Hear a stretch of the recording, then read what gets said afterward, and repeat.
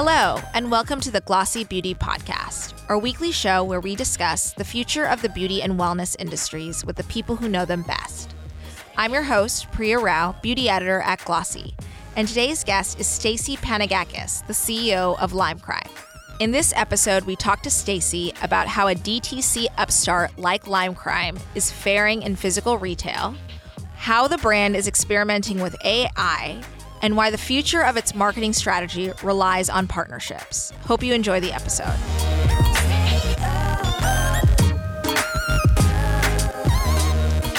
Today on the Glossy Beauty Podcast, we have Stacy Panagakis, the CEO of LimeCrime. Welcome, Stacy. Thanks. Thrilled to be here. So, Stacy, you came to LimeCrime in June 2018. What did you think the opportunity was when you first arrived?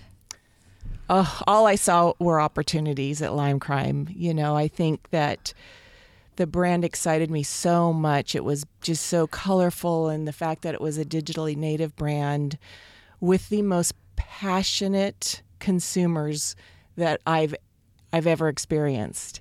So opportunity-wise, first thing I saw were they're only in 3 categories: eye, lip, and hair. And we have so much opportunity to expand those categories, but find some hero products that are going to get people coming back time and time again. The other thing I got really excited about was the fact that they are in this hair category and have the right to play in this hair category. And we've recently done a survey, and our customers want more, and they are very excited about it and want to try different things. So, Stacy, when you got there, you know, a lot of people thought of LimeCrime as kind of like this raw diamond in the rough, if you will. It was very digitally native. It was very associated with its previous founder or their founder. But, you know, there were some challenges with that. How did you kind of see ways to carve that out and make it stand on its own without its founder?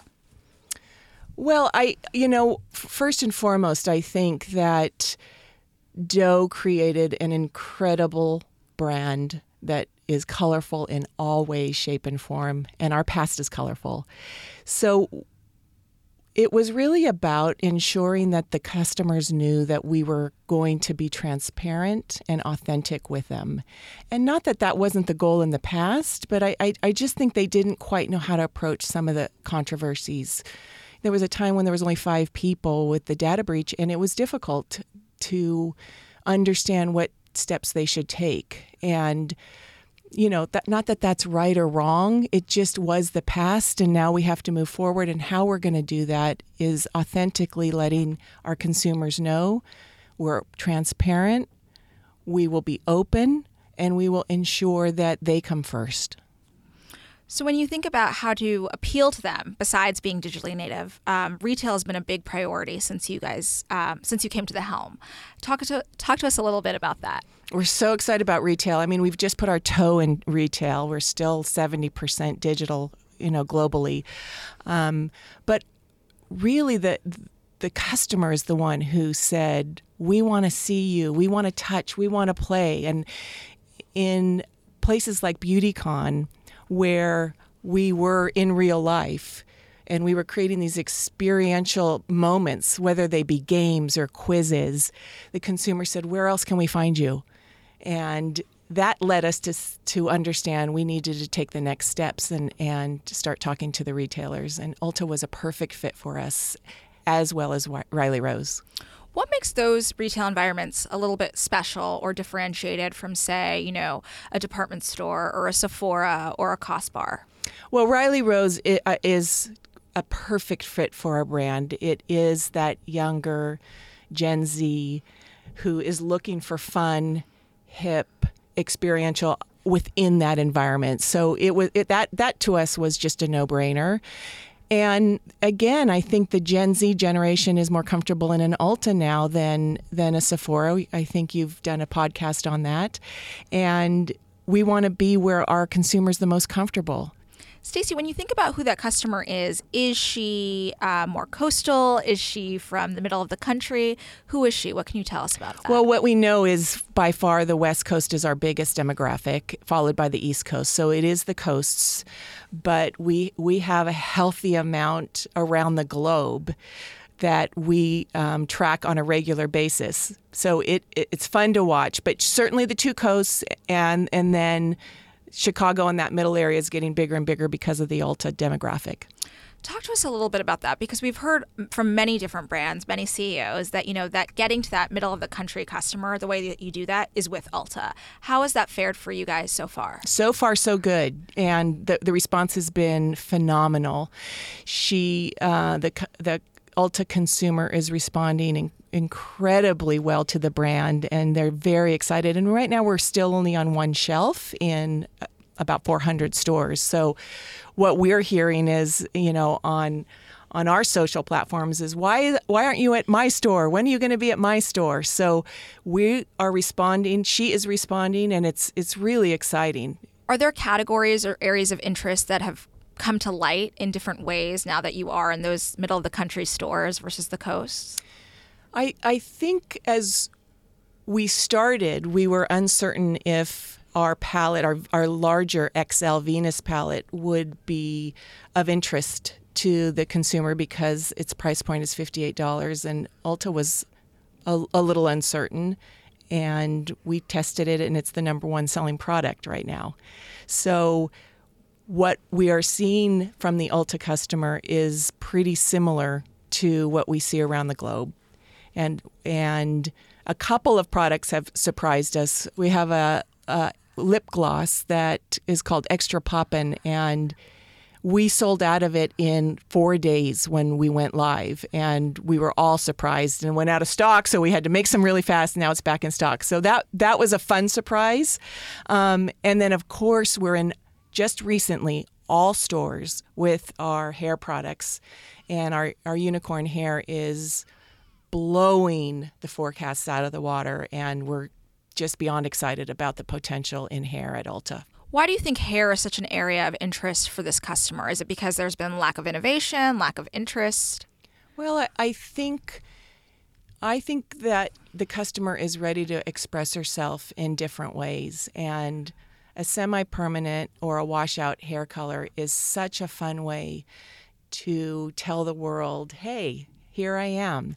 And there aren't a lot of options, and in the Ulta environment, a third of their total business is hair. So for us to go and present this very fun, colorful option to their consumers is such a beautiful fit. What about your recent foray into AR and AI in stores, which is pretty different from what we're seeing other cosmetic companies do right now? So one thing for sure is experiential retail is the future. And LimeCrime has always created those experiences, like I said to you earlier at BeautyCon, the experiences of events and games and creating incentives while they're standing in line. And we knew we wanted to bring that experiential retailer into Ulta and Riley Rose. And when the AR came to us, we looked at it. First of all, it's perfect for our packaging. And second of all, it's just an amazing way to help create an experience that will help educate and entertain at the same time. So if you can imagine a package where our Venus literally comes to life and talks to you and tells you about the product and then tells you how to use the product right in your bathroom, or standing there at the gondola to say, is this right for me? We got so excited about that and felt like it was the next generation of education. When you think about AR and AI, and it's largely associated with virtual try-on, and it's largely associated with obviously converting from that virtual try-on. Why did you think that this opportunity was more important than, say, just trying on a lipstick or trying on a hair color? Well, we love the try-on and are looking at that option too. But this opportunity goes also into storytelling, where we can tell not only the story about the product, but branding. And like I said earlier, more importantly, it's about the education. So even today, the number one question for makeup is, how do I do a smoky eye? So we want to be able to teach her step by step how to do a smoky eye right there from the palette. And it's ease, it's entertainment, and it's fun, and yet she gets that comfort level of the how-to. So you launched that in 18 stores in Riley Rose, and it's slated to go into 400 stores in Ulta this summer, correct? Correct. So when you think about that from a scaling point of view, does it get more complicated when you're in more stores or, in different end caps or settings? It doesn't get more complicated because the exciting thing about this technology is we can update it at any time, and we can send a push notification to say, hey, Venus has something new to tell you. Make sure you take a look. Now, it'll all depend on how many products we choose to bring to life. Right now, we have 2 and 1 actually ready to launch in the next couple of weeks, and we'll see how the customer responds. And if it goes well, the plan is 1 a month. Do you think that that's potentially scalable across your entire assortment? Pretty much. What we've learned is not everything is activated. The technology doesn't necessarily like foil. It doesn't read that what they call foils, and we've got a lot of foil on our packaging. So we're learning as we go. How do you think you can marry that experience to what you're doing online with education? Like, is there that kind of synergy? Absolutely. We can use the same videos online. We can take some of our great videos from social and use them within this technology. So there's a lot of overlap. And what do you think with social, one of the things I remember when LimeCrime was kind of in this transition period and Tengram Capital came along, and you yourself as well, was that it was one of these brands that had such a following, such EMV value. How has that changed or scaled since you've been on board? Well, I am delighted to say we have a 65% growth in EMV. And just last month, Tribe Dynamics used LimeCrime as a spotlight for one of the fastest growing brands. And this month we just surpassed Kylie. So we are very excited. When you think about that, the competition in the digitally native space, amongst the Kylies, the Anastasias, the Hudas, what's working for you? Because a lot of the things that are working for them is that they are so associated with a founder or a celebrity, and you seem to be more democratic in that approach. Yeah, I think what's working for us is, and I hate to use this word because it's now overused, but I have to, authenticity and staying true to the brand and really using influencers who pick the brand. We don't necessarily pick the influencer. That's not to say we haven't gone for some influencers, but we really do find these people who are already madly in love with our brand, and we nurture those relationships. What does that influencer strategy look like today? I mean, people are moving away from the big macro influencers to the micro influencers. And, people are kind of tired of that SpawnCon partnerships that we've seen for so long. So what do you think is really adding value for LimeCrime? Well, what's exciting about influencers is they can come from anywhere. It doesn't necessarily have to be the traditional beauty influencer. And we've never played with the macro influencer. We tested it a couple times and it didn't resonate with the brand. So our strategy has always been micro, and it's absolutely working for us. But we're looking beyond, because lifestyle and the world is not just one tunnel of beauty. So whether that is other brand partnerships, collaborations, artists, I think sky's the limit with where you can go with partnering with other brands and collaborations. When you think about that experiential piece, I know BeautyCon has been a big supporter of you and vice versa, and that's worked well. Do you think that that's something that you would maybe want to take to a South by Southwest, to a governor's ball? Do you think that's valuable for your customer? Listen, we explore and are open to all of it. The brand has never been risk averse, and not that those are risky, but I think, we are open to what's right for the brand and where are our people. And we want to be where they are. Would you ever open your own stores? I think we would talk about collaborations with other stores. I have a lot of retail store experience in my past, and my thoughts are customers today are really looking for a different experience than a one-note store, one brand store.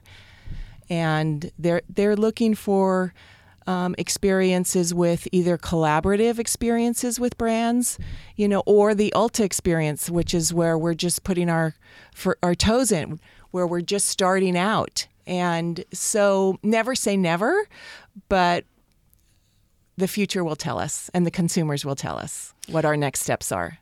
Stacy, why do you think that so many other digitally native brands go the pop-up route? Do you think that that's interesting at all? I think pop-ups are interesting. Some people think that they're over, that they're done. But listen, I think if you do it well and right and give them a reason to come and participate and experience and play, absolutely. Great way to showcase your brand. Do you think that that largely has to rely on the Instagram appeal or the EMV appeal?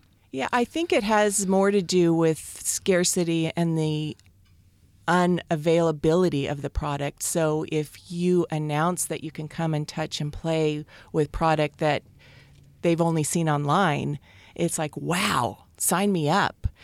And I think the Instagram ability moments are still fun, but that's not exactly the draw. Stacy, so you guys have been largely known, at least as a U.S. brand, and you do have a lot of reach or potential internationally. What's happening on that front? Well, we're coming up upon our year anniversary when we opened Selfridges, and that has been an incredibly successful endeavor for us. We are in the beauty workshop, and we're the number one brand in the beauty workshop, and we have an outpost now up on the second floor that's doing incredibly well. So we're just thrilled with what's happening in the UK.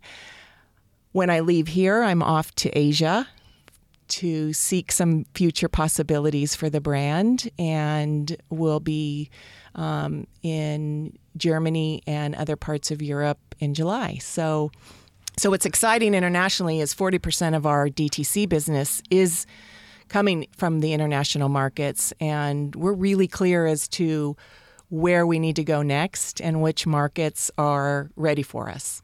So you're expanding in the UK with Selfridges and also going into Douglas in Germany. What do you think the biggest differences are amongst that German customer, UK customer, US customer? What are you finding that they're gravitating towards that's different than here? Well, I don't know that it's all that different from here. What they're loving is the brand DNA, the colorful, magical world of LimeCrime, and we're hearing the same messages. When can I touch and feel and play and interact with the brand? Are you going to bring these kind of AR experiences over there as well?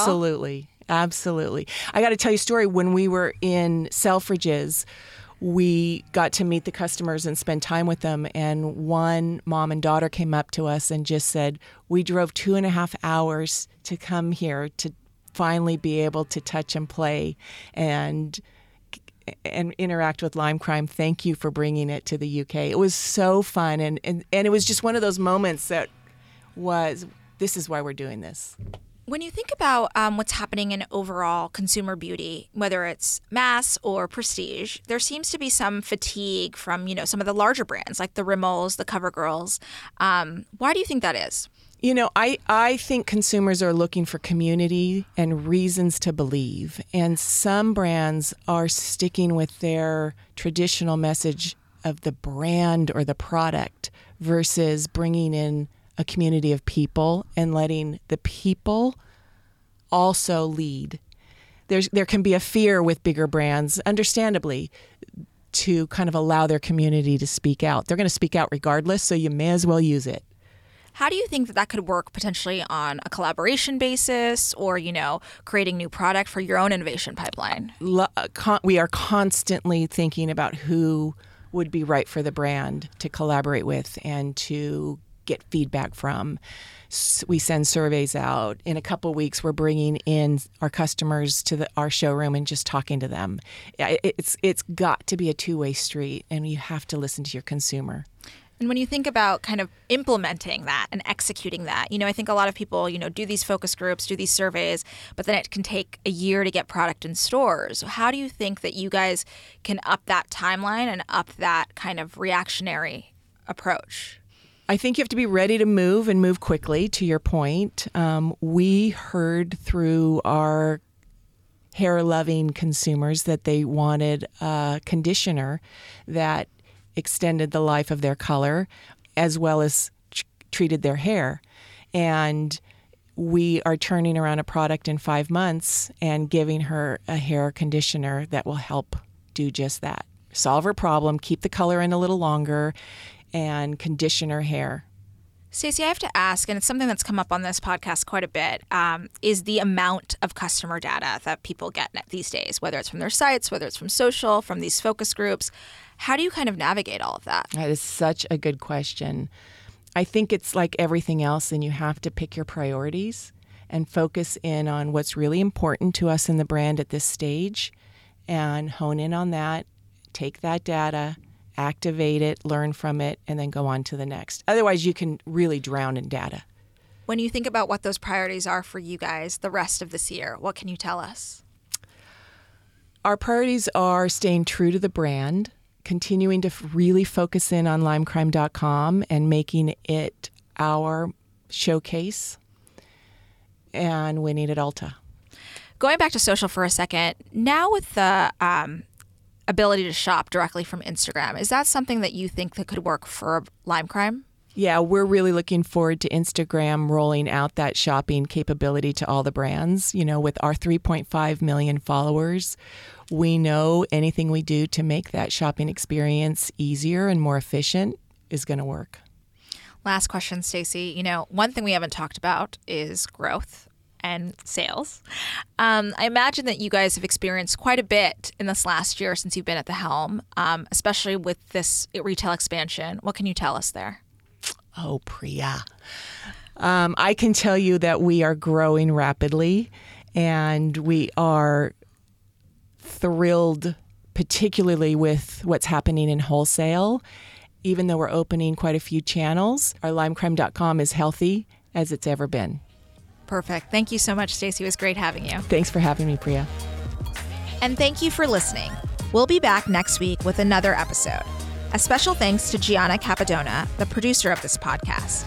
As a thank you for listening to the Glossy Beauty Podcast, we're passing along a limited time introductory offer on a 3-month subscription of Glossy Plus. Glossy Plus members have access to unlimited content, exclusive research, and more. Join today for just $49. That's 80% off by entering the code INTRO at checkout. For more information, head to glossy.co/subscribe. We'll talk to you next week.